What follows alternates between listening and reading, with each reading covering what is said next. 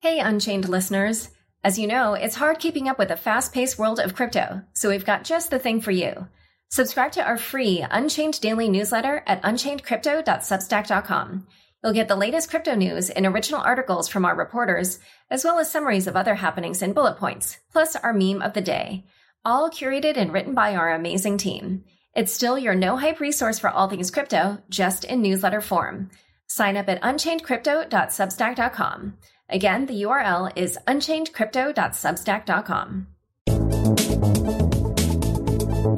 Hi, everyone. Welcome to Unchained, your no-hype resource for all things crypto. I'm your host, Laura Shin. Subscribe to Unchained on YouTube, where you can watch the videos of me and my guests. Go to youtube.com/c/Unchained podcast and subscribe today. T-Quorum is a weekly virtual series about all things Tezos. Every Wednesday, join thought leaders, innovators, and blockchain enthusiasts for presentations about the latest advancements that help the ecosystem grow together. Sign up and learn more about the virtual series at tquorum.com. Crypto.com is waiving the 3.5% credit card fee for all crypto purchases until the end of September. Download the Crypto.com app today. Today's guest is Vitalik Buterin, the creator of Ethereum. Welcome, Vitalik. Hi, Laura. Nice to be here. First of all, congratulations on the 5-year anniversary of Ethereum. Thank you. Yay. So glad that we're finally here. So something that's really funny is you and I did our last interview a little over a year ago, and afterward, this was for the live event I did in New York. One of the attendees wrote me and yelled at me saying that because I asked you tough questions that you would never do an interview with me again. So I'm happy that we are proving that person wrong. Yay. So upon the 5-year anniversary of the Ethereum network being live, what are your main thoughts and feelings? Ethereum's definitely come a long way in the last 5 years, and it's definitely been really striking to just see the change. Just see how much change there has been, and even just see how more and more of the change is just outside of mine and even outside of the Ethereum Foundation's control. So, like, if you remember Ethereum in 2014 and 2015, it was this much kind of smaller, tighter-knit community. Everyone who was doing anything important kind of knew each other and was coordinating really closely. You know, there was myself, there was Gavin, there was the developer team, there was Vlad, and some other people, and everyone was kind of very closely talking to each other.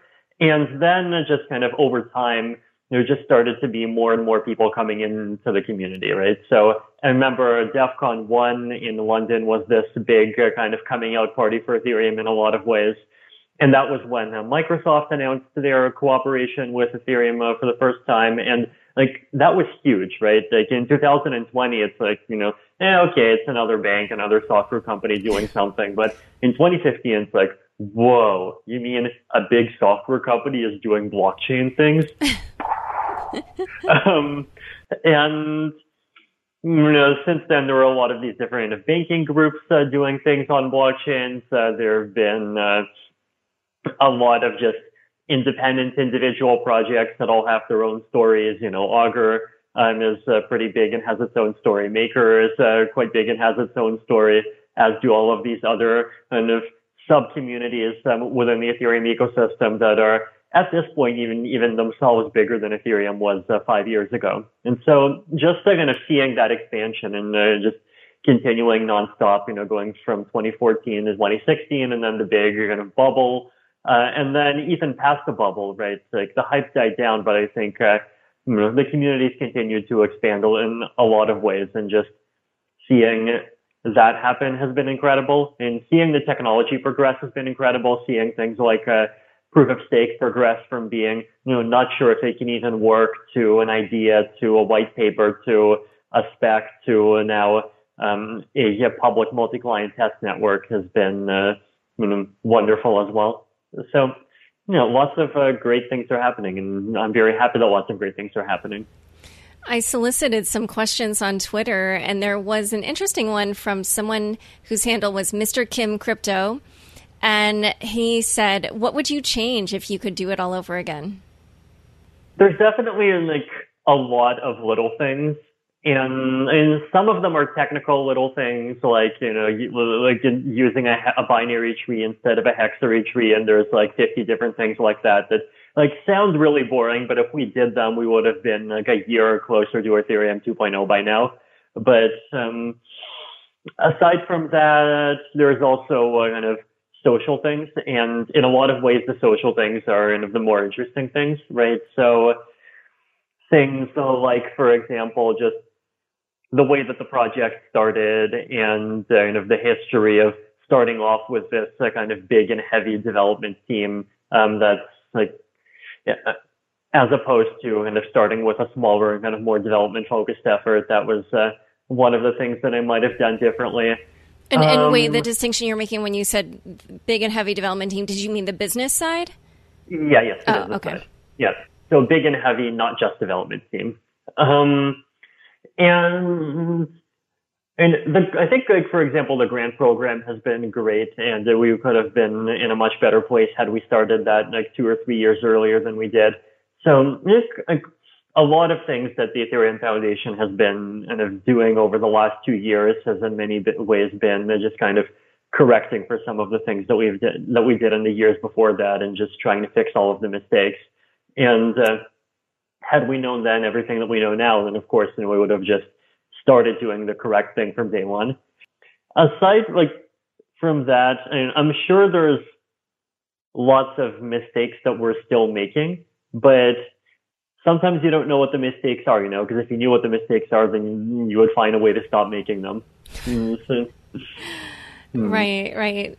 And so let's talk about an issue right now that a lot of people are talking about. I'm sure you're well aware that one of the chief complaints at the moment is the high gas fees. What do you plan to do about that, and what solution do you think would be best to bring them down? Mm-hmm.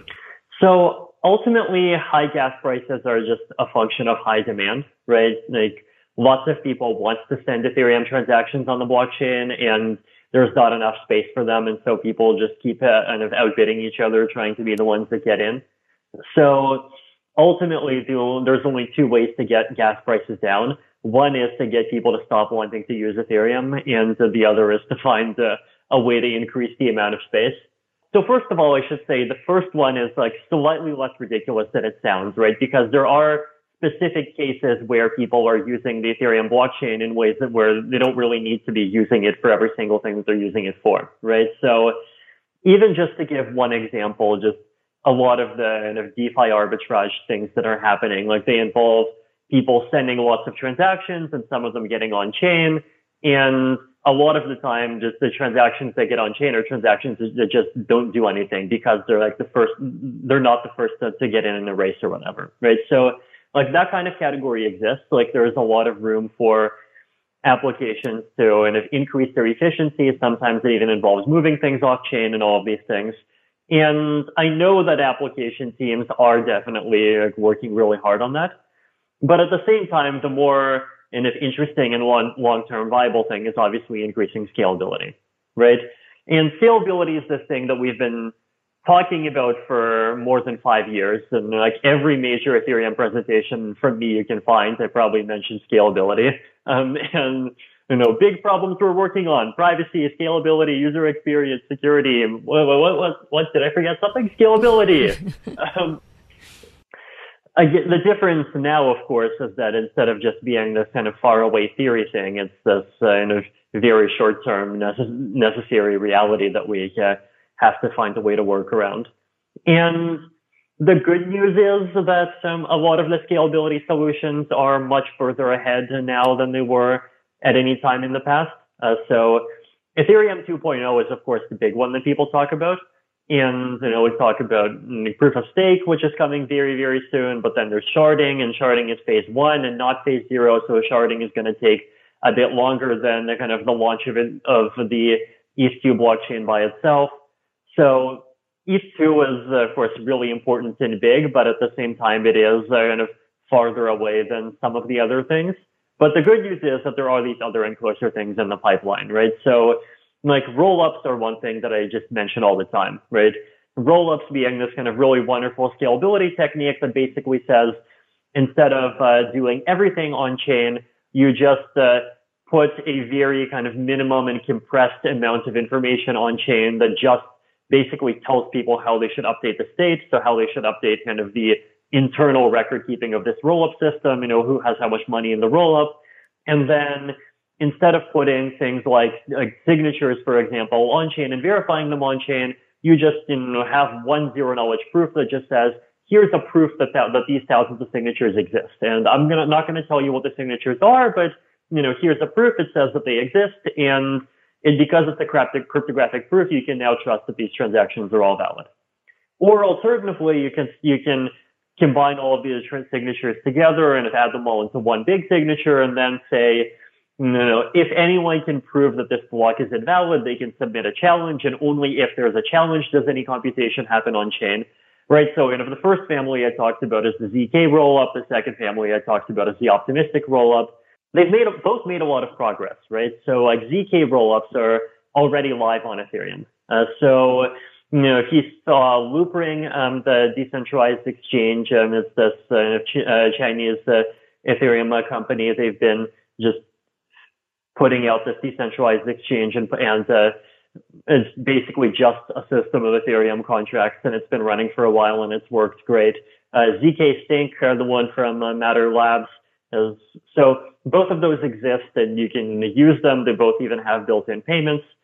So I think for ZK rollups, the challenge is that it's like people love Ethereum because Ethereum lets you go beyond just moving coins around, right? Like if you just want to move coins around, then whatever, there's like Mastercoin or like SLP on Bitcoin Cash or like any other of these things, right? Like the true power of Ethereum is that it's not just about that. It's also about all these other things. And so like moving coins around is a big part of what people use Ethereum for. But if you want to expand beyond that, then like zero knowledge proofs are not yet friendly enough for that. In the future, they will be, right? But we're still a couple of years away. So that's one problem. But if you just want to move coins around, then like the only challenge is that we just have to get all of these, wallets and exchanges and teams kind of to just work together and adopt the thing. Well, one thing I wanted to ask was earlier when you talked about how the high gas fees reflect high demands, Alex Masmej, he's the guy who's selling shares of himself via a coin, he had a question, which was what percentage of Ethereum block space is used for valuable actions versus bad ones? So I'm curious what your thoughts are on that. Figuring out what's actually valuable is such a tough thing, right? From one standpoint, you could argue that anything that people are willing to pay a 50 Gwei per gas for is valuable because, well, by paying that transaction fee, they clearly say it's valuable. But on the other hand, there's a lot of activity happening that's like clearly involves, these kind of competitive games between different people, like just like even, DeFi arbitrage where everyone's just sending a transaction on chain and a lot of them end up failing. And it would be nicer if that entire kind of basically what's happening there is kind of like an auction between all of these arbitrageurs. If that could happen more efficiently in some way, then you really could clear out a lot of kind of Ethereum blockchain space, and that wouldn't actually hurt anyone. There's a lot of cases like that. And then there's obviously applications on the chain that people just might think are outright bad. So, Ponzi's are one example, and there's always like a couple of them somewhere. So it's complicated, and I definitely think that the great majority of the activity is kind of valuable and not the sort that you can just kind of remove by kind of coming up with a slightly better game in some way. I don't know. It's hard to say. It's one of the kind of disadvantages of an open system is that you just get all sorts of characters from all around the world building things on it. So it's hard to tell. And speaking of complexity, let's now talk about Ethereum 2.0, which just for me, somebody who spends a lot of time trying to figure out how to convey things to other people, especially when it comes to this space, I find it quite complicated, and I believe that it would be something that would also be complicated for validators to understand and for them to make a cost-benefit analysis, and in general for them to assess what their risks are. And it reminded me a little bit of how DeFi composability introduces a lot of risks because protocol creators can't always foresee what other protocols will introduce. And so I just wonder, do you think that complexity of Ethereum 2.0 does create a risk for the security of the network? It definitely does. And that's a big part of the reason why we've been working really hard to try to make the protocol simpler. Like, I definitely think that it's twice as simple now as it was a year and a half ago, which has been a very significant leap for us. But at the same time, there's definitely complexity that's unavoidable in some ways, right? Like, if you have a regular blockchain that everyone's just validating everything, if you have a sharded blockchain, then you need some kind of rules for figuring out, who's validating what blocks at what time. And that's just like more code that has to be in there that wouldn't be in there if we weren't sharding, and there's no way around it. Even in like proof of stake, for example, like one of its disadvantages is that it's definitely a bit more technologically complex because like you have to deal with validators, you have to figure out like what's the process for validators logging in, what's the process for validators logging out, and there's a lot of just this kind of management happening in the protocol. So that definitely does exist, though at the same time, I do think a lot of it is just the fact that people are less familiar with proof of stake, and so it feels more like an unknown to them.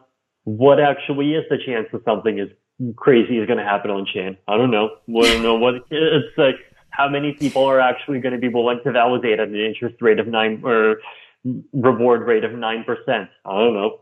So, look, these are the sorts of things that, like, unfortunately, you just can't make answers to until you have a live running system. So, like, I think it's perfectly fair for a lot of people to just kind of say we're sitting out of the thing until it just runs by itself for 1 to 2 years, and that's perfectly fine. There are so many things I want to discuss around this, but let's maybe just talk about ETH price at the beginning, because one of the things that I gleaned is that the security of Ethereum 2.0 will be highly reliant on the stability and the value of the price. And historically, Ethereum has not been one of those crypto networks that has focused quite a bit on price, especially compared to some of the other coins. So I wondered if you thought that staking will usher in a new era in which Ethereum does focus on the price of ETH and on issues like monetary policy. It's hard to kind of figure out like what concrete actions could reduce price volatility, for example, right? And if you look at Ethereum versus a lot of these other coins, like Ethereum's price volatility is not necessarily that high. Like it's statistically definitely higher than Bitcoin, but it's lower than a lot of these other smaller cryptocurrencies, and even the ones that say, look, we have a fixed cap, and so you should trust us more. So, like, there's some aspects of kind of monetary properties of ETH asset that just can't be engineered no matter how hard you try. There are other aspects that you can look at, right? So, like, one of the big kind of discussions happening in the Ethereum community is this kind of fee market reform debate around the EIP 1559, where basically it's this kind of very significant proposed reform to how transaction fees work that basically says that instead of having a fixed block size and the kind of transaction fees constantly jumping around, you would have kind of very short-term variable block sizes, and the transaction fee would be kind of stabilized more, and it would not move much between one block to the other. And there's a lot of reasons why this would improve economic efficiency, but one of the other things that it does is it basically means that some portion of coins and transaction fees get burned, which of course means that it reduces issuance, and potentially, like, if there's enough transaction fees, it could even give ETH negative issuance, right? So if you even look at like the transaction fees on the Ethereum network the last 2 weeks, it's been somewhere between 2,000 and 5,000 Ether per day. And if you kind of expand that out to per year, then it's looking like, well, 700,000 to like 1.7 million Ether a year, which is higher than the proof of stake issuance that we're expecting, right? So it's actually, negative issuance is not even far outside the realm of possibility for Ethereum. And there's a lot of people kind of in the Ethereum community that are like excited about this and that kind of actively want us to start talking about monetary policy, taking monetary policy seriously, and all of these things, which is interesting, and it's also kind of a sign of the project's decentralization in some ways, like that kind of push towards taking ETH's monetary properties more seriously was definitely not an Ethereum Foundation thing, right? Like it was just these community members that just stood up and said, hey, we have ETH and ETH is an asset, and you should care more about ETH the asset and kind of not talk as though the price doesn't matter, because the reality is that if the price goes down by 90%, then we go bankrupt, and realistically the platform security goes down and the platform breaks. And that would be true in proof of work or proof of stake, right? Like in proof of work, if the price of ETH drops by a factor of 10, then suddenly the Ethereum proof of work miners would have to go and compete with, Ethereum Classic and Dogecoin and all these other coins. And, when a coin stops being the dominant coin within its kind of class of proof of work hardware, then it becomes much easier for miners to come in from the outside and attack it. And so really price has always been a blockchain security concern. It's just people are kind of more willing to talk about it honestly now than in the past. And what about you? What camp do you put yourself in? Because you sort of talked about it as if you are not in that camp of wanting to place an emphasis on it. But the thing is that, okay, so you have your role at the foundation, but you also have your role as a researcher. And I would imagine as a researcher focused on security, you would recognize that price is a linchpin in the security of Ethereum 2.0. No, I definitely think price is important for security, and it's important for a lot of things. I mean, I think maybe one kind of difference in emphasis is that, if you have ETH and you're interested in, basically ETH as a kind of get rich asset, then you care about, the probability that it goes up to 10,000. But if you care about the value of ETH for network security purposes, or even for making sure the ecosystem continues to have funding, or for just plain old kind of stability to ensure the utility of ETH, then the thing you care more about is the price of ETH not dropping to zero. Those are two kind of somewhat different kinds of caring about the price, right? One focuses more on maximizing the upside, and the other focuses more on just minimizing downside risk. So, I think there is definitely a kind of convergence of goals there between, people who hold ETH because they want it to go up, and people who realize that ETH having value is necessary for security, but there is also kind of this other divergence as well. But in practice, I don't think it ends up causing that much of a disagreement.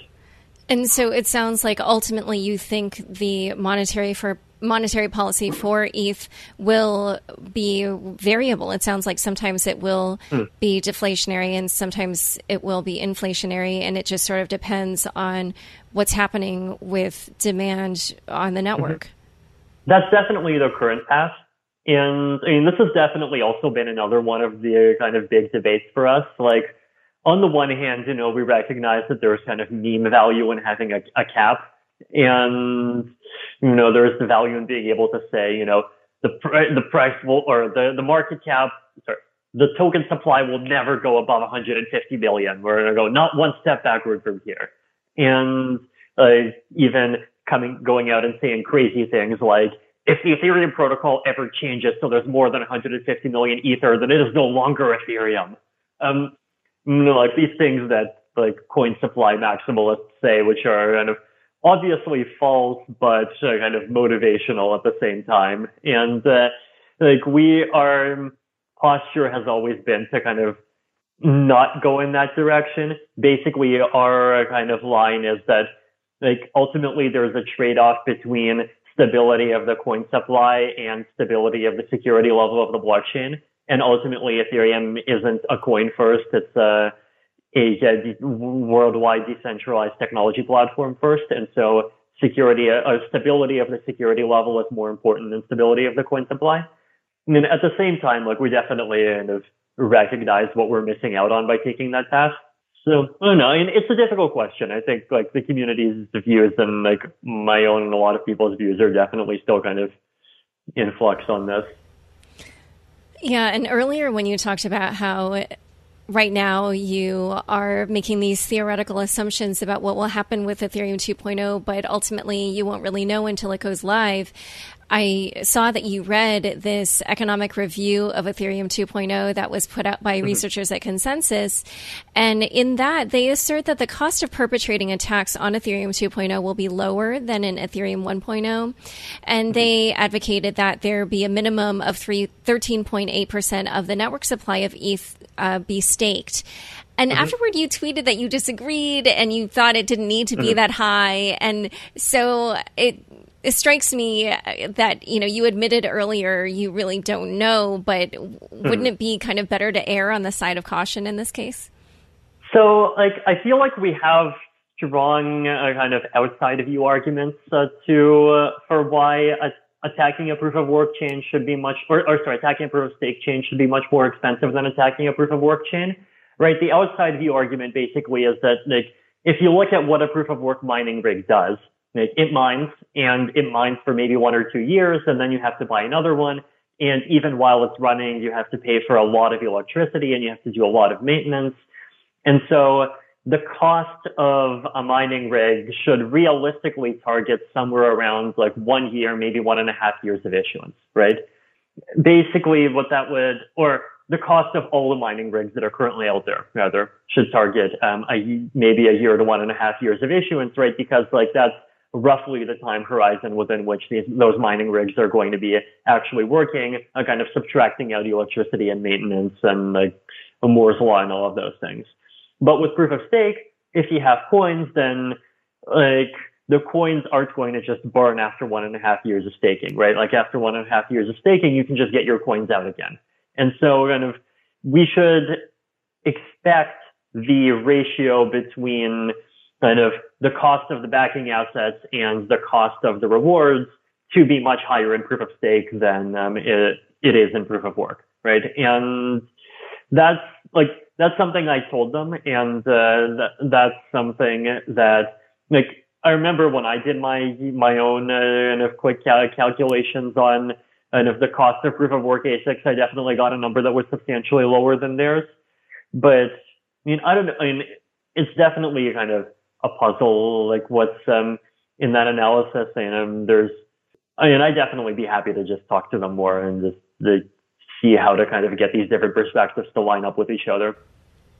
Yeah, and one other thing that I wanted to ask about was, and maybe this is just me not knowing the system that well, but when I was reading their economic review, it seemed that in most situations, staking would be profitable, but at low prices, the net yield for stakers does go into the negative. And I wondered if there was some mechanism that's similar to the difficulty mining algorithm in Bitcoin that then makes staking more profitable if the net profit goes into the negative, so as to incentivize more people to stake and push the price up.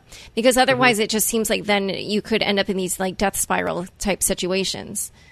Right. It's a challenge, right? Because if you respond to prices dropping by increasing the issuance rate, then you risk entering into another kind of death spiral, which is price goes down, print more coins, price goes down more, print goes both coins, and you get, Ethereum goes the way of all of these hyperinflating fiat currencies.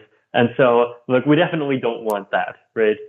And I think, the challenge with that sharded blockchains do have is basically that, if you have a blockchain where the capacity of the blockchain is n times bigger than the capacity of one single computer, then ultimately you need to have at least n computers in the blockchain somewhere in the network for it to be able to process all those transactions, right? And actually you would need somewhere more than n times 200 because you want redundancy, but you get how you need at least n plus some factor, right? The problem, of course, is that in the worst case, if people stop caring about Ethereum and the size of the user community goes down to n-1, then you're kind of screwed no matter what the mechanism is, right? So there's this kind of mathematical challenge here that kind of sharded chains do have. And I think this problem is actually one of the things that's probably going to end up putting limits on the capacity of a sharded blockchain, right? Like, so we're doing 64 shards with kind of an eye to pushing up to 1,024 eventually. And then some people might ask, well, why are you sticking with this kind of what we call quadratic sharding, just kind of two-layer structure where you just have shards of shards? Like, why not just go all the way and have shards of shards of shards and then go up to infinity? And the answer basically is like, well, if you put the number of shards to be really high, then if the size of the community drops to below what you were expecting, then the network can't really verify anything and you're kind of screwed again, right? Ideally, of course, what you would want actually is you would want a system that says if the price of the currency drops, then like if the US dollar price of the currency drops, then kind of dial down the capacity of each of these shards and try to dial down the number of shards or whatever, and kind of scale down the size of the system, right? But the problem is that it's hard for blockchains to have built-in price oracles. It's hard to make oracles kind of decentralized enough for kind of a layer one. And so we have this problem where either a sharded system has to be kind of much smaller than it otherwise would be, which is the path that Ethereum is going, or a sharded system has to kind of dynamically scale up and down with some metric of how big its community is. And the problem is that the blockchain has no way of measuring how big its community is because, Sybil attacks and all of that stuff. So like the economic kind of price dependence is actually like basically a version of that same problem, right? Like it basically says that, if the price goes down a lot and so people are less just interested in the Ethereum network, then the Ethereum network maybe no longer has the ability to compensate all of these people just for running nodes that are part of the chain.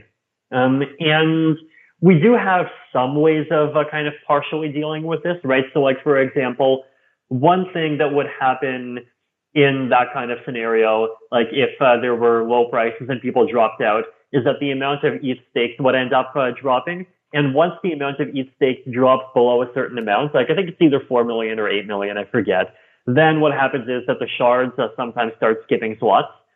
So like basically you stop having every shard have one block every slot. And so the capacity of the system kind of starts shrinking because of that.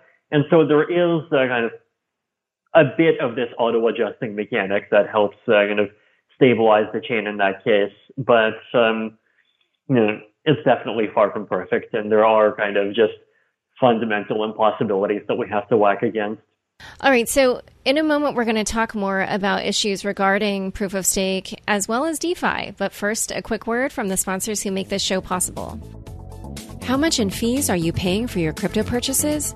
Crypto.com is waiving the 3.5% credit card fee for all crypto purchases, which means you can buy crypto with a 0% fee. Apart from your crypto purchases, you can also get a great deal on food and grocery shopping too. Get up to 10% back on Uber Eats, McDonald's, Domino's Pizza, Walmart, and many more when you pay with your MCO Visa card. No card? On the Crypto.com app, buy gift cards and get up to 20% back from merchants like Whole Foods, Safeway, Burger King, Papa John's, and Domino's. Download the Crypto.com app today and enjoy these offers till the end of September. Looking for a place to connect with thought leaders, innovators, and blockchain enthusiasts of every level? Welcome to T-Quorum, a weekly virtual series about all things Tezos. Each week will feature presentations about the latest advancements, from baking and staking and developer tooling to DeFi projects and community content that will help the ecosystem grow together. This year, T-Quorum will be opening up its podium to you. If you're interested in presenting, submit your ideas, and the Tezos community will vote on who they'd like to hear from next. Sign up and learn more about the virtual series at tquorum.com. Back to my conversation with Vitalik Buterin. I also got a good question from Tarun Chitra of Gauntlet Network. And he pointed out that existing proof-of-stake networks have run into capital constraint issues for some of their validators, and that some, individuals in particular find it unprofitable to be validators, and they can't realize economies of scale without professional validation setup similar to what you get from Amazon Web Services. So how do you think Ethereum's proof-of-stake system can be more democratic? Mm-hmm. So I think there's two major differences in the incentive structure between Ethereum and a lot of these other chains, right? So one of them is that a lot of these other systems end up kind of implicitly making the assumption that they expect the majority of their participants, or a really, really huge number of participants, to stake, right? And they set the numbers and they try to basically create a situation where like 80% of people are staking, or 50% of people are staking, or some other fairly huge number like that. And Ethereum is not doing that, right? Ethereum is basically targeting, somewhere between 5 and 30% staking as kind of the level that we're kind of expecting / wanting, with the wanting probably being kind of a bit on the higher side of that. But, if it's lower, that's fine too. So that's one part of the response, right? Which is that like we're explicitly expecting there to be kind of fewer stakers than a lot of these other networks, and that's fine. The other part of the response is that our incentive structure is like deliberately designed to be very forgiving, right? So like a lot of these other chains, they have staking incentive structures that basically say if you're online less than like 95% or 90% of the time, then like you start getting these penalties very quickly. And Ethereum is not like that, right? In Ethereum, you can be net profitable even if you're offline like 30% or potentially even 40% of the time. Ethereum is basically designed, at least in terms of its incentives, for kind of more immature stakers that potentially kind of have their setups break more often. And that was a deliberate design choice. Like we're definitely not deliberately trying to kind of engineer for a high performance network. Basically because, if you engineer for a high performance network, then like you risk creating incentives for everyone to start like concentrating in the same cloud computing setups. And then are you really decentralized? Are you really censorship resistant and all of these things? So like in Ethereum, we've made a lot of these conservative choices, like, target the percentage online that we're targeting. I mean, even the test nets are like they jump between 80 to 95%, I think. Whereas like, I think Cosmos or some of these other networks, they just constantly stay considerably above 95%. I mean, in other places, the 12-second slot time, right? So Ethereum's slot time, Ethereum 2 slot time is 12 seconds. And in the future, I could see it decreasing to 8 seconds or 6 seconds, but, we're never going to go all the way to 1 second, whereas some of these other chains are. So, there's a lot of these kind of trade-offs that we're making where we kind of definitely refuse to, satisfy a lot of people's needs for peak performance. But I think the result is more resilience. Okay. Yeah. Tarun and his colleague, or actually, I think it's Alex Evans, a placeholder, they wrote up a great post on how staking actually lends itself to the kind of securitization that looks very similar to mortgage-backed securities. Did you see that post? I think I saw it. I don't remember too well. It was a while back. Yeah, it's about just lending and but I mean, granted, obviously these products are more transparent because all this happens in a smart contract. But they pointed out these are the kinds of financial products that did lead to the creation of Bitcoin. So we were curious what your opinion was on that. Honestly, I'm less worried about staking and more worried about existing DeFi. I guess the thing with staking is that, I definitely would expect kind of staking setups to just remain fairly simple because like basically either you're staking yourself or you're giving your money to someone else who stakes for you. And like maybe you can like crunch things beyond that and you could say, oh, here's a slice, like a contract and it gives 80% of the first 80% of the ETH to the holder of one coin and the last 20%, which is much more performance dependent, to the holder of another coin. And then you can concentrate the kind of ownership of these tokens that represent like basically interest in really high quality staking and all of these things. But generally, like, I guess I'm not expecting the complexity of just that part to go too high. But the places where the complexity can go high is basically if people want either just a lot of the things that people are doing with existing these DeFi projects, so kind of trying to get leverage on different assets and trying to get financial arrangements that kind of satisfy like very specific functions and yield farming and all of these things, or potentially kind of those things plus proof of stake, right? So like you could imagine like there is lending ETH, but then you could imagine a system that allows you to lend staked ETH. And if you're lending staked ETH, then suddenly it starts mattering, well, who's doing the staking? There's definitely concerns.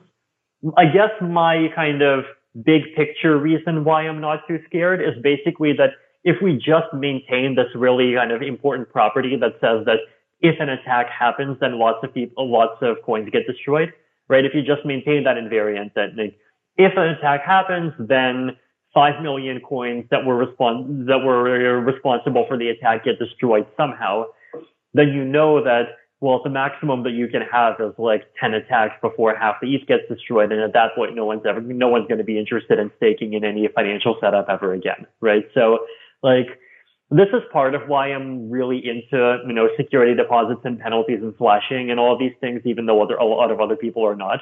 Like, I just like this aspect that it basically lets you kind of put a cap on the number of times the thing breaks, basically. Okay, yeah. I mean, there are so many things we could discuss because a part of me does wonder now also about this proliferation of derivatives and how that introduces new ways for people to profit by destroying the price of Ether. But instead of going down that rabbit hole, I actually want to ask you more about your criticisms of DeFi. What are your main criticisms and concerns? I think one big one is just that a lot of people are underestimating smart contract risk. So, like, I remember even a year ago, like, there were people on Twitter, I think it was, making the case that, hey, if you have dollars in a regular bank account, then you're making maybe 2% interest, and that assumes, like some kind of fixed deposit, whatever. And if it's variable, then it's even less. But if you put your dollars into compounds and you're getting 4%, well, why the hell would anyone choose 2% over 4%? Clearly 4% is better. Or even if you put your dollars in DAI, clearly 4% back when it was 4%, clearly 4% is better. And my response was, well, 4% is only better than 2% if those systems are exactly the same in every other way, right? And in fact, for the 4% system to be better than the 2% system, you basically need the 4% system to have less than a 2% chance a year of breaking, right? Because if the 4% system has a 5% chance a year of breaking, then it becomes negative 1%. And so I feel like there's a lot of people that are just not fully taking this into account in some of their calculations. And, they might think that, oh, okay, it's been safe for a while, and these projects are audited. And like a lot of these DeFi projects really have like done a great job of auditing themselves and just doing a way better job of that and learning from the mistakes of the DAO and all of those things. But at the same time, are we safe enough that we can promise a chance of breaking of less than 2% a year? I don't think we can get there yet, right? So like that's one thing. And so I think kind of the main takeaway from that criticism, I guess, is that DeFi is still fine, but like don't act like it's a place where you should advocate for a lot of regular people to put their life savings into. Now, there are, of course, places where, CeFi, and as in the traditional banking system, has risks too, right? And like there's a lot of people who, because of their specific context, like their money might get seized or like their local currency might get hyperinflated or all of these things. And so, like, if you're in one of those situations where the risks of the centralized kind of stuff is greater than 2% a year from you, then, by all means, get into DeFi and it's safer. Or at least, when I say DeFi, in this case, I mean stable coins, right? Get into stable coins and they're safer. But like, if you're just in DeFi to get, 4% interest instead of 2% interest, then like that's probably not something you should be doing. So that's one thing. The other thing is that there are sometimes DeFi things happening that are not very sustainable. Right. So like one big example of this is like yield farming, right? So like this big hot trends that we've been seeing recently. And you can often get these really high interest rates. It was like 20%, 30%, 100+% annually. But the problem is that these interest rates are ultimately, they're paid for by rewards explicitly provided by whatever protocol is doing the lending, right? Like they're either provided by Compound or they're provided by whoever else. Like I forget what the acronyms are these days. And those guys are not going to just keep on printing coins for people to entice people to get into their ecosystems forever, right? It's a short-term thing. And like once the enticements disappear, you can easily see the yield rates like drop back down very close to 0%. So that's not something that could make DeFi break, but it definitely is a sign that like we should not necessarily be treating a kind of temporary advantages that we have now as reasons or as things that we should be pushing out in front of the entire world as like reasons why everyone should get into DeFi. Because if you push them out to the entire world, then by the time people start getting into DeFi, these kind of temporary advantages are not going to be there anymore. Well, so I want to ask you how it makes you feel that like DeFi right now and yield farming in particular, kind of the main things that Ethereum is either used for, at least known for, or it's kind of, what people are talking about when it comes to Ethereum. And before that, ICOs, which I know you also at the time of the ICO craze, you tweeted critically about those. And, all those things have been the major use cases of Ethereum so far. So how does it make you feel to see that your creation is being used for those things? And a two-part question, what can you do to steer things more in a direction of how you'd like to see Ethereum being used? I definitely think that those things aren't the only use cases, and I just keep kind of discovering people using Ethereum for lots of other things. Like there's people that just use ETH for payments. There's people that use ETH to just move money from one country to another. There's even people using ETH for in-person payments. And I even used ETH to pay at a restaurant in London a few months ago. So and then, you have prediction markets, like Omen, which is great. And then there's Augur, which is coming out at the end of the month. So there's a lot of Ethereum applications coming out that I'm definitely excited about. And I'm also just excited by the fact that in some of the non-Ethereum communities that I'm kind of close to, people are increasingly just starting to pay attention to Ethereum.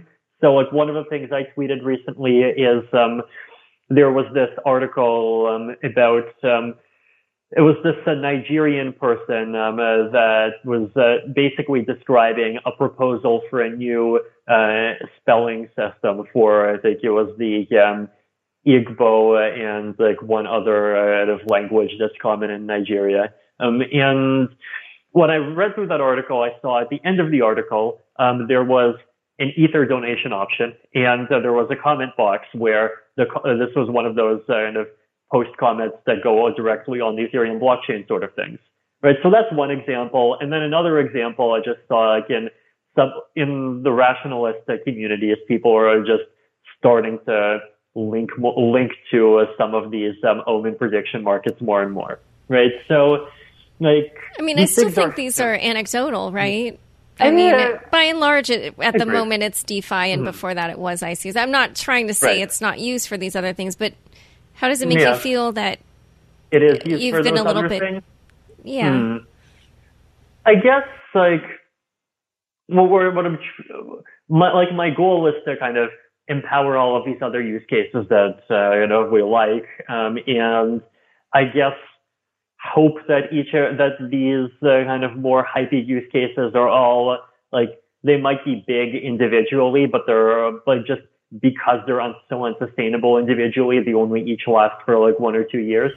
So it is it's definitely a long game, right? Like I feel like the ratio of like things that I'm excited about to just like financial speculating things has definitely improved between 2017 and 2020, right?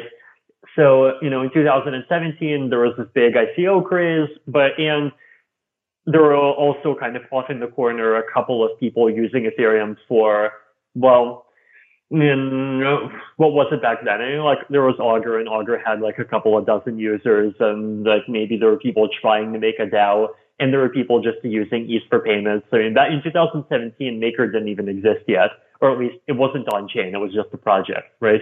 And in 2020, ICOs kind of did their boom and bust, and they've collapsed. But now we have DeFi and we have yield farming, and like, I'm definitely not expecting, yield farming to be a multi-billion-dollar industry 2 years from now. I mean, unless, of course, you count staking as yield farming. Like, staking technically has yield, but like, whatever it'll be a much more kind of subdued and boring thing. Like, that's a prediction I'm happy to make.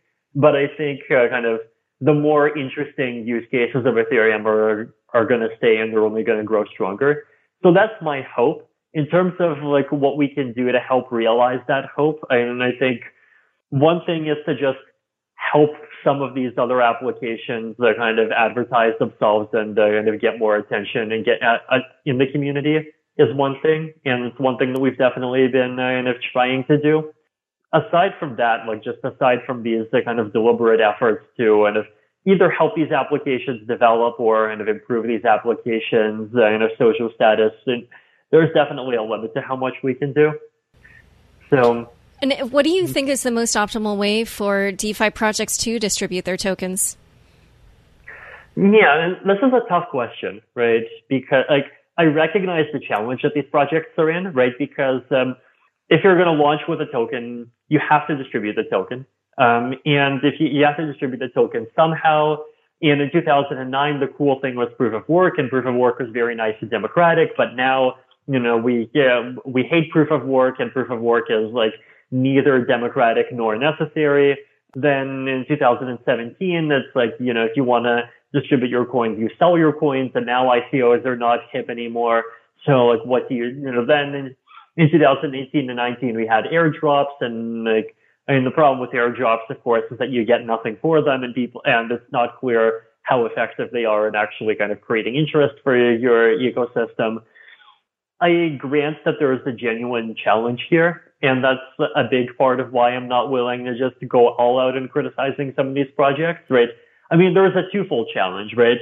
One part of the twofold challenge is basically that, like, the economics of building anything cyber are often very screwed up, basically because you're building something that has a zero marginal cost, right? You're building something where it's, there's a lot of cost involved in just building everything out at the beginning, but then once you've built something, then the cost of like distributing each additional unit of like ability to participate is close to free. But the problem is that if you just make your thing close to free, then like how do you pay for additional development? And this was like one of the big problems of just the whole internet. And launching a token was this kind of one way of kind of finally being able to break out of that trap. And so of course people want to launch tokens. And then if you don't do the token route, then like what can you do? Well, you can apply to the Ethereum Foundation, and like maybe the Ethereum Foundation will give you a $250,000 grant, which is already much better than 3 years ago, where it would have given you a $10,000 grant. Like there's still this kind of difference between like the scale of thing that people want to build and the scale of financing that you can support that way. So yeah, and I definitely understand that these project teams are facing tough challenges and that we don't have great solutions to direct them towards. So yield farming or liquidity mining or whatever it is definitely like one of these paths that people have tried. And I think like some level of that kind of distribution is definitely okay. Like I think some level of this idea that, if you have a project, some system, and that system has a fee in it, then like refunding that fee in protocol tokens basically distributes protocol tokens to your users, and that's really nice and wonderful. Like there's a level of that which is legitimate. Like I think it becomes illegitimate when basically you're refunding people more money to use the protocol than they're spending to use the protocol. And so people end up just like dunking their coins in and getting money out without actually like using the protocol. And I think like in the long run, if projects do that, what's going to happen is that people are just going to like professionalize farming, and they're going to say, hey, give us our coins or give us your coins, and we'll just like keep on sticking your coins into all of these projects that are offering rewards, and like we're not actually going to be part of their communities because why should we?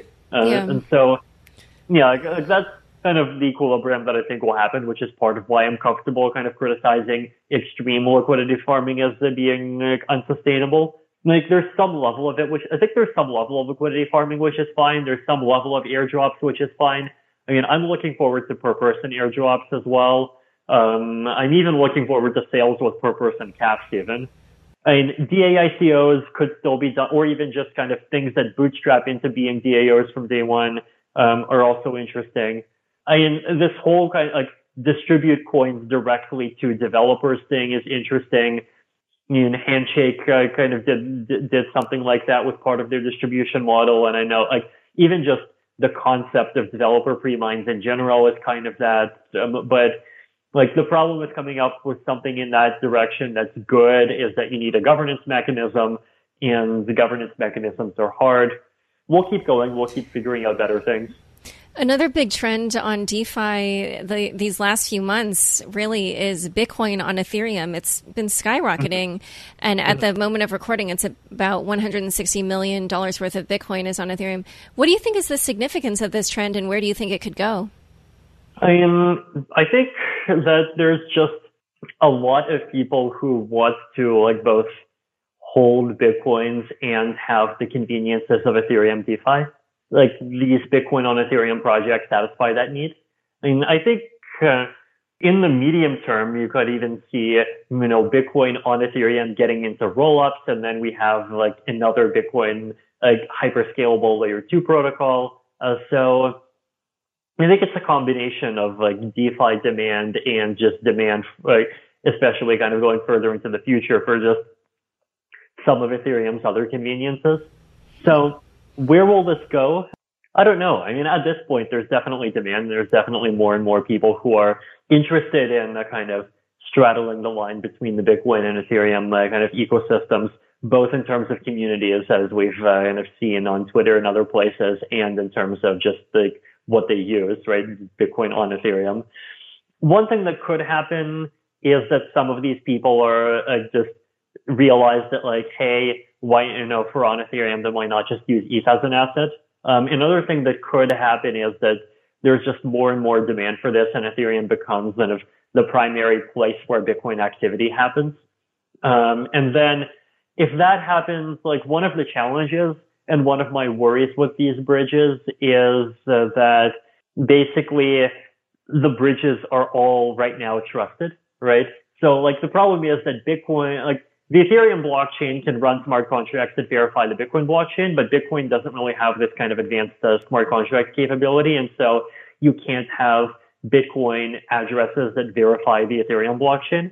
And like all you can have is either single signatures or multi-sigs. And so the problem is that if you have one of these multi-sigs, then you start having, 557,000 Bitcoins inside one of these multi-sigs, then there might be an incentive for that team to run away, and that starts becoming more and more of a systemic risk, right?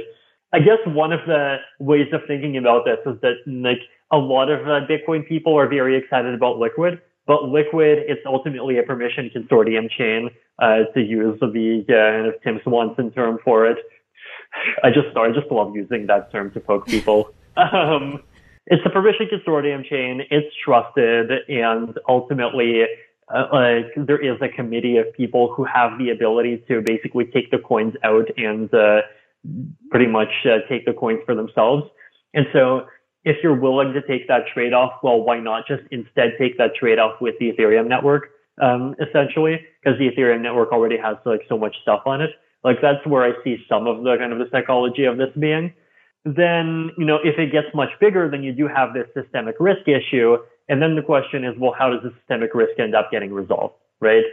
One possibility, of course, is that we start moving to these kind of collateralized Bitcoin on ETH things like TBTC network. But the problem with that is that if you start going to like 557,000 Bitcoins on Ethereum, then you need a huge amount of ETH to like, you need literally like half of all ETH basically being collateral for those coins. Another interesting approach, and this is something that I don't think anyone's talked about before, is that if like a substantial portion of Bitcoin ends up being on Ethereum, then what happens if Bitcoin miners start taking matters into their own hands, and Bitcoin miners basically pre-commit and they say, we're going to soft fork away, like we're going to invalidate any chain that includes transactions that illegally withdraw from these multi-sigs without the permission of whoever actually owns those coins based on what happens on the Ethereum side, right? So like, what if Bitcoin miners start enforcing the rule that withdrawals from the bridge actually like are only valid if they're valid according to the rules in the contracts on the Ethereum side? And if you do that, then basically you would end up making a kind of the Bitcoin chain really tightly coupled to the Ethereum chain. And that would be a really, like, if you start doing that, then like even a lot of Bitcoin side security concerns just start becoming much less. And that would be just an interesting future to explore even theoretically. But like, this is all kind of going extreme in one direction, right? The other direction, of course, is that this just all remains a fairly minor and kind of niche interest of people. And that, you know, there's just, I don't know, it keeps on being there, and there's an activity keeps on happening, but kind of the bulk of Ethereum activity continues to be in other pastures. I mean, that's the more boring side. And like, don't let the fact that I spent, 5 minutes talking about the exciting side and 1 minute talking about the boring side, make you think that I think the exciting side has a 5 times higher chance of happening than the boring side. And no, it's not. It's just 5 times more exciting, right? So, there's a big chance that the boring thing will just happen. And I mean, that's fine. I mean, these are all just experiments that have some probability that's like individually a low probability of becoming really interesting and big, but kind of on the whole, there's always something that ends up making a big difference. Let's switch to talking about how the crypto space has become kind of part of the geopolitical balance of power, I would say, in the last couple of years. And one of the pieces of news that involves Ethereum is that China's blockchain service network is being built to interact with the public Ethereum blockchain. And I wondered what your feelings were about that. It's being compared to how China's ByteDance has the TikTok version, which is the version used outside of China. But as we've seen in the last few years, China obviously has been perpetrating these human rights abuses, with the concentration camps of the Uyghurs. It's been using its economic power to censor organizations like the NBA or the World Health Organization. There are concerns about data privacy and security for users of apps like TikTok. Is there any risk to users of Ethereum who connect to BSN nodes? I definitely don't see how the BSN would have the ability to kind of break the Ethereum network. I mean, unless this is all somehow, crazy 4-dimensional chess, a kind of like a front for some kind of 51% attack, but I see that chance as being very unlikely. Like the somewhat more realistic concern, of course, is that, there's nodes that are spy nodes, and they'll inform the Chinese government of what IP addresses are sending what transactions, and that's not just the Chinese government concern, of course. There's the U.S. government, and you don't even have to go into conspiracy theories. There's Chainalysis, the company, which is known to be working with U.S. law enforcement, and it's in their economic interest to work with other people's law enforcement too. Ethereum users should definitely be operating under the assumption that kind of at network level, there's a lot of spy nodes going around. If they want privacy, they should basically combine blockchain level privacy with things like Tornado.cash, or some of the better things that are coming out with network level privacy. If you have a transaction to send that needs privacy, you just hop on a VPN or whatever. Or doesn't have to be a VPN, could be Tor, could be any of these things. No, that's definitely in one aspect that people should definitely be kind of thinking about. Of course, the other kind of geopolitical aspect of this is that blockchains are potentially kind of the one in kind of environment where applications from all of these different places around the world can just come onto the chain without and they're not going to just get immediately blocked by like whatever country happens to not like them at that point in time. That's interesting. Like, I mean, I definitely think that like the whole kind of splinter net trends that we're seeing with obviously it started with kind of the Chinese firewall for a long time, and then now these kind of potential concerns about the U.S. banning TikTok, and then India banning 50 Chinese applications, and then Russia doing its thing, and now the EU, a couple of people in the EU interested in doing their thing. Like, I definitely think that kind of trend is very harmful, and it potentially like really risks and like destroying a lot of the kind of brightness and good that I think comes out of the internet, just as a way for the world to come together without that coming together having to be intermediated by all of these politicians with big guns. And it may be, and of course the original internet kind of in a lot of ways has just failed to live up to that promise, right? And especially because a lot of activity has just moved to these kind of centralized corporate platforms. And the blockchain space it has a chance of remaining the one part of the internet that's not that, which is interesting and could have a lot of complicated consequences. I mean, back to China, I have no idea like what people are going to end up using the BSN to kind of to build on Ethereum. It's still like very early and not clear. I mean, like historically, there hasn't even like been much kind of institutionally sanctioned public chain activity at all so far, right? Just because and it's definitely been more kind of private chain oriented, but in a lot of ways, kind of the global mood of the crypto space has shifted from private chains to public chains, and so that's one of those places where you have to like pretty much either split off or adapt. So we'll see. And I definitely like see that like the space is like entering dicey territory in some ways, but at the same time, this is literally a space which was founded with basically a link to a news article that was criticizing a big financial bailout. So like if you're afraid of diciness, then what the hell did you think you're getting into? In that regard, I actually wanted to ask also about some of these other phenomena that we're seeing with China's DCEP, its digital yuan rolling out. And a lot of people say that this could be China's play to reduce the global reliance on the US dollar. Meanwhile, we've also got the upcoming Libra, which through Facebook and all of the different Facebook platforms will have a larger target user base than the population of China. And then on top of that, we've also got the central bank digital currencies from other countries that will probably be rolling out. And meanwhile, at the same time, we've also got decentralized cryptocurrencies. So when you kind of look at all of these different things that are either waiting in the wings or already coming on stage, where do you think these trends will go?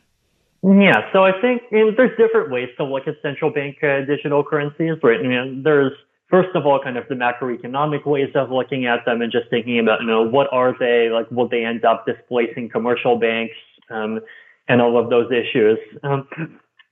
Another way to look at it is, also just from like a privacy point of view, which is something that a lot of people in the crypto space, kind of care about. And of course, nobody's expecting DCEP to be anywhere remotely privacy preserving kind of in the way that crypto people would like. And that's probably not going to be true of CBDCs in general. But at the same time, the other thing that's happening is basically this kind of change in like what the government's role is with respect to the monetary system. And it feels almost like a push toward kind of government as international platform, right?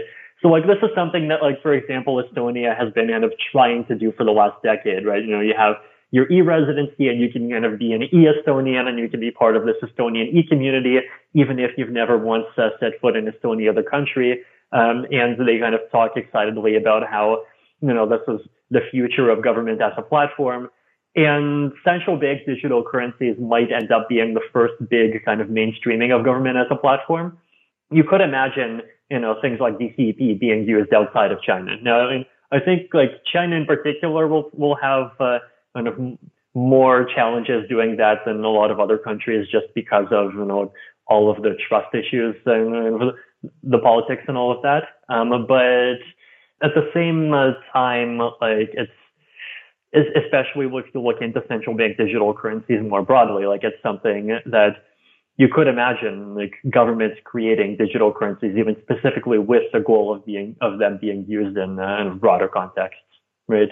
And so you could even imagine, places like Switzerland saying, "Hey, we're going to create a digital coin and we're going to just create this bit, basically use this to expand our influence on the global stage." And this could end up being like a way for countries to make this kind of political power push. And in terms of the consequences of this, I mean, jurisdictional competition is kind of definitely great in a lot of ways. I mean, it could easily like give access to people who live in like not very competent jurisdictions, like basically access to services provided by kind of international governments and international entities that are much kind of higher in competence. So much more competence, not much more incompetence. So it'll be interesting to see, I guess. And then the other thing that'll be interesting to see is like the extent to which it's possible for these digital currencies to interoperate with public chains, right? So like, could you have a decentralized exchange between a CBDC and Ethereum? And maybe you could, right? Because ultimately the number of things you need to have to create a decentralized exchange is not that high. You just need the ability for the Ethereum side to be able to verify transactions that are happening on the other side. And if you can do that, then you can exchange between the two systems even trustlessly, right? And I mean, potentially you could even do it in a way that's like very privacy preserving. And so like on the CBDC side, it just looks like another transaction. And then there's smart contracts on the Ethereum side that kind of ensure that everything happens correctly. So once you have decentralized exchanges between these systems, then suddenly you have this kind of much more liquid kind of global financial environment, which would also be interesting to see. Definitely. One of the biggest black eyes for Ethereum has been the indictment of head of special projects Virgil Griffith for allegedly helping the North Korean regime evade sanctions. Virgil was one of the highest ranking people within the Ethereum Foundation, and you knew he was going to go to North Korea beforehand and even urged him to enjoy himself while he was there. Did it not occur to you or anyone at the foundation that his going there might end up harming the foundation's reputation? I mean, I think especially given that he was just going as an individual, and he was kind of very clear on that in multiple points, I guess. And the big thing is that, the Ethereum Foundation definitely has a kind of, for better or for worse, culture of like, respecting its members' autonomy, basically. And I mean, you can see that in a lot of ways. I mean, you can see that in, foundation developers arguing with each other on Twitter. You can see that with Virgil, independently deciding that it would be cool to check out North Koreans and, seeing, what their blockchain conferences are up to, and just people working on a lot of independent things. So I think like that's a culture that's definitely done kind of a lot more good than harm for the foundation. And I definitely don't think that there's that many people that like think, Ethereum Foundation bad because, Virgil did this North Korea trip. At least that's been my own general impression, right? That it's, and in terms of the news, it's kind of happened once and then quieted down after that. Like, I guess the long-term consequences of all of that whole trip in general just seem like, okay, he went once and then there was another conference and he is like obviously not able to go. And like, I forgot it might have even been canceled because of the virus. And then in the future, realistically, he's not going to go to any of those either. The things that they'll do with blockchains are the things that they'll do with blockchains, I think, regardless of, who pops over for a visit for a couple of days. Well, but actually, I wanted to ask, so just beyond the foundation or what the government says about what Virgil did, I just wanted to ask from the perspective of Ethereum's reputation as being, the unicorns and rainbows, cryptocurrency.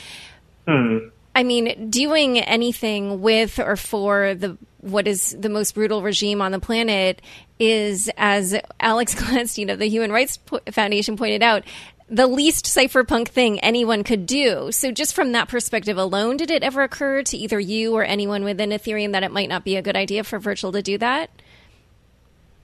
I mean, I think there's definitely people who are opposed to it from the beginning, and there was definitely people who were fine with it from the beginning. I mean, I guess, I don't know, and this is definitely one of those questions where, like, it's hard to be certain kind of after the fact, and it's even harder to be certain ahead of time. Like, I definitely think that, like, this kind of view that, because a country's government does something bad means that, you have to kind of completely kind of ostracize the country and you can't even take one trip to a blockchain conference. Like, is it even necessarily clear that that's true? I don't know.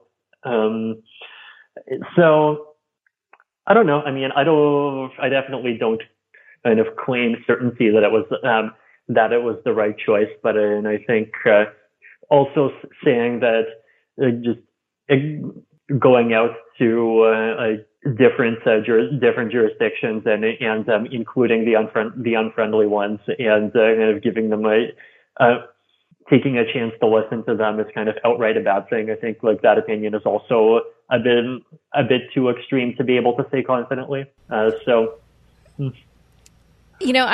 don't think you listened to this podcast episode I did with a human rights activist and North Korean defector, Yeonmi Park, but I will send it to you because in it she talks about what it was like to live under that regime. And it's really, truly just a brutal dictatorship. And it's just a country that has, jail.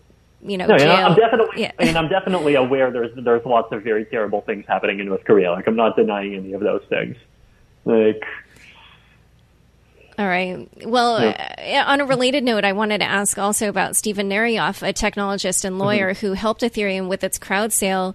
He was charged with extortion of a company that was trying to hold an ICO in late 2017. And between this and Virgil, I wonder, do you feel Ethereum in general needs to do a better job of vetting the people who become involved with the foundation or other core members of the project? Steven is definitely a separate case. Like, Ethereum before about 2015, like there's definitely, this founding team, and the founding team had like a lot of characters that today I definitely don't approve of. And at the time I had no idea how to even like tell apart good people from bad people. And pretty much everyone seemed reasonable to me. And so like at the time I definitely didn't have the ability to kind of detect the problems in someone like Steven Narioff. And I think since then, the Ethereum Foundation has gotten much better. Since then, like a lot of the kind of characters that caused us a lot of damage at the beginning, we've successfully distanced ourselves from. And I think kind of more recently, we have a team that, in general, we're very happy with. And I'm definitely not willing to allow kind of Virgil to be put into the bad character bucket just because he was more geopolitically open-minded than a lot of other people. Like I'm very happy to kind of burn reputation points defending him to some extent there. He is like, no, and that's definitely not the same thing as like what Steven did, which involved like huge amounts of like fraud and behaving in, I think, definitely very like ways that made women around him very uncomfortable at the very least, and all of those things. Like doing that, that's a shady character, man. And like, I'm definitely happy I'm better at that. I think the Ethereum Foundation's better at detecting him than it was at detecting a lot of other people. But Virgil's still a friend, and I'm looking forward to him no longer being in house confinement soon. Over the years, the Ethereum Foundation has also come under fire for being unusually opaque, which is seemingly at odds with the purported transparency of the blockchain world. I don't know if it doesn't seem to me the foundation has made much more effort to become more transparent. There continues to be no org chart. There are a lot of people involved in the foundation who have no title but have a lot of influence. Do you have plans to address this situation, or are you comfortable with this? I definitely would have to dispute the charge that the Ethereum Foundation is in this incredibly opaque organization. Like, I think, first of all, there's all of these set of bi-weekly kind of very frequent updates from each of the individual teams on, the clients and like all the software and the individual projects that they're working on. There's all of these developer calls that are public. We very frequently publish information about what our finances are. And regarding org charts, I think, the challenge there is just the Ethereum Foundation's organization is definitely kind of not conventional in a lot of ways. And so it's hard to communicate that, right? And it's like the formal chart is not even necessarily going to reflect the underlying reality of how people interact with each other. Like, I think, I remember like something like a year ago, I think it was Virgil that published kind of an actual chart of like basically who talks to whom in the Ethereum Foundation. And that chart was basically just like automatically generated from the results of giving people surveys. And that ended up just being a much more accurate description of like who does what in the Ethereum Foundation than, any kind of description of the formal structure could have been. And was that made public? I don't remember. This is something that I'll probably have to look up. But, I guess, like, the larger point is that, like, there's a lot of people kind of complaining about lack of transparency, but the thing that I don't see as much is just specific items of things that they want to be transparent about. Like, in terms of just outputs of the Ethereum Foundation, I feel like we try hard to be transparent, and we publish blog posts detailing our grants. We publish blog posts detailing our all the different project teams and what they've been working on. I publish like fairly regularly what the Ethereum Foundation's financial situation is and all of these things. So if people could just say in kind of more specific and explicit terms, like, here is one thing that I don't know that I would like to know. And that's definitely something that I think would definitely help me and help us a lot. On Twitter, Anne Connolly, who's blockchain faculty at Singularity University, asked, are you concerned about the lack of diversity in Ethereum, particularly in development? And she asked if that could also potentially impact the success of Ethereum in the long run. I definitely feel like we've tried hard to be diverse in a lot of ways, and even just trying hard to like nurture communities in a lot of different countries is probably the one biggest example. And then we have a lot of different kinds of people on kind of different layers of our team. We have a lot of people from the U.S. and we have Aya, who is our executive director, and she has been kind of pushing in a different perspective and like focusing on inclusion and a lot of these other things. Like, we've had some teams in Europe, some teams in Asia, some team increasingly a couple of people based in India. So on that dimension, there's definitely a lot of things that we've kind of tried to do. And I'm sure that there's kind of entire kind of communities and sub-communities that we've just kind of completely failed to kind of reach out to and integrate with. And last year we've tried to just to get into the African community more, for example.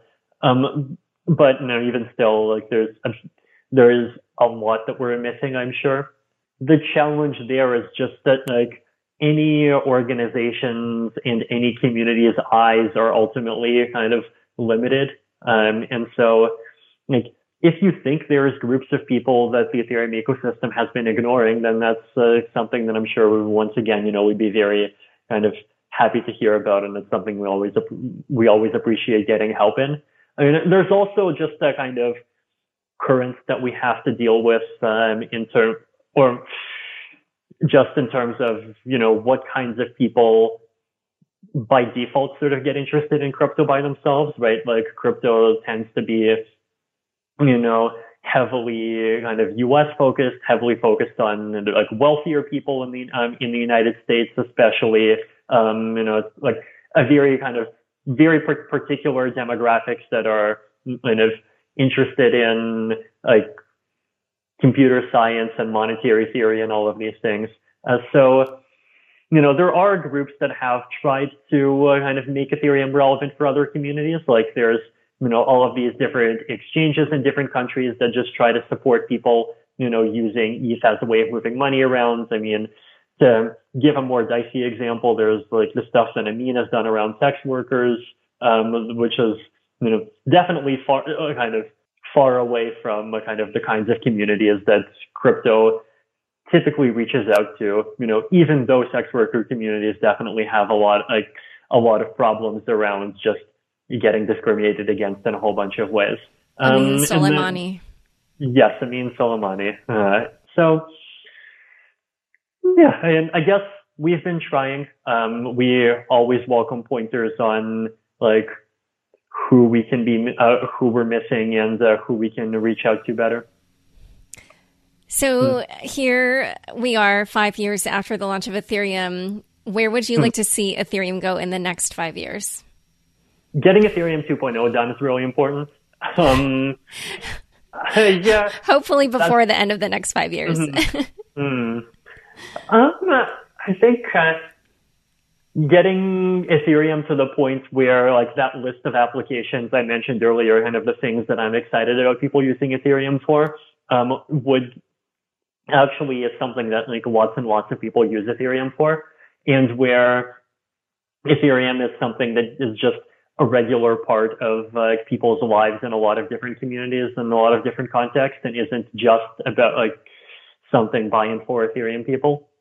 Yeah, and I think getting the technology to that point and just getting to the point where you actually have like lots of people from in lots of places from around the world deriving value from Ethereum, and then just getting both of those two things done, I think would be a great place to be.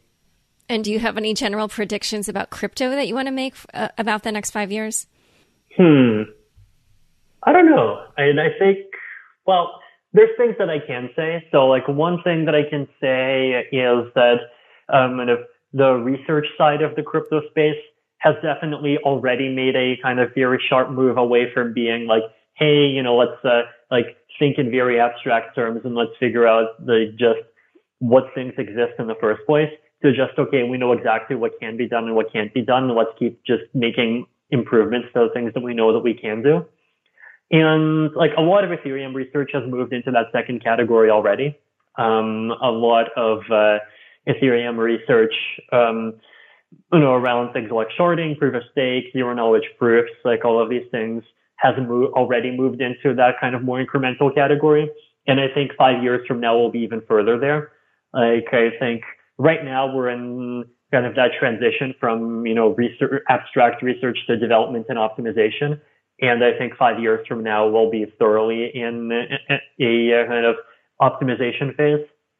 I'm generally expecting that crypto will just kind of continue its long march to just being more normal and being more just kind of a part of people's lives that everyone just expects to exist. And that'll be a good change in a lot of ways. Great. Let's hope so, because currently my friends think what I do is kind of weird. But anyway. So where can people learn more about you and Ethereum? Ethereum.org. Perfect. All right. Well, thank you so much for coming on Unchained. Thank you. Thanks so much for joining us today. To learn more about Vitalik and Ethereum, check out the show notes for this episode. Don't forget, you can now watch video recordings of the shows on the Unchained YouTube channel.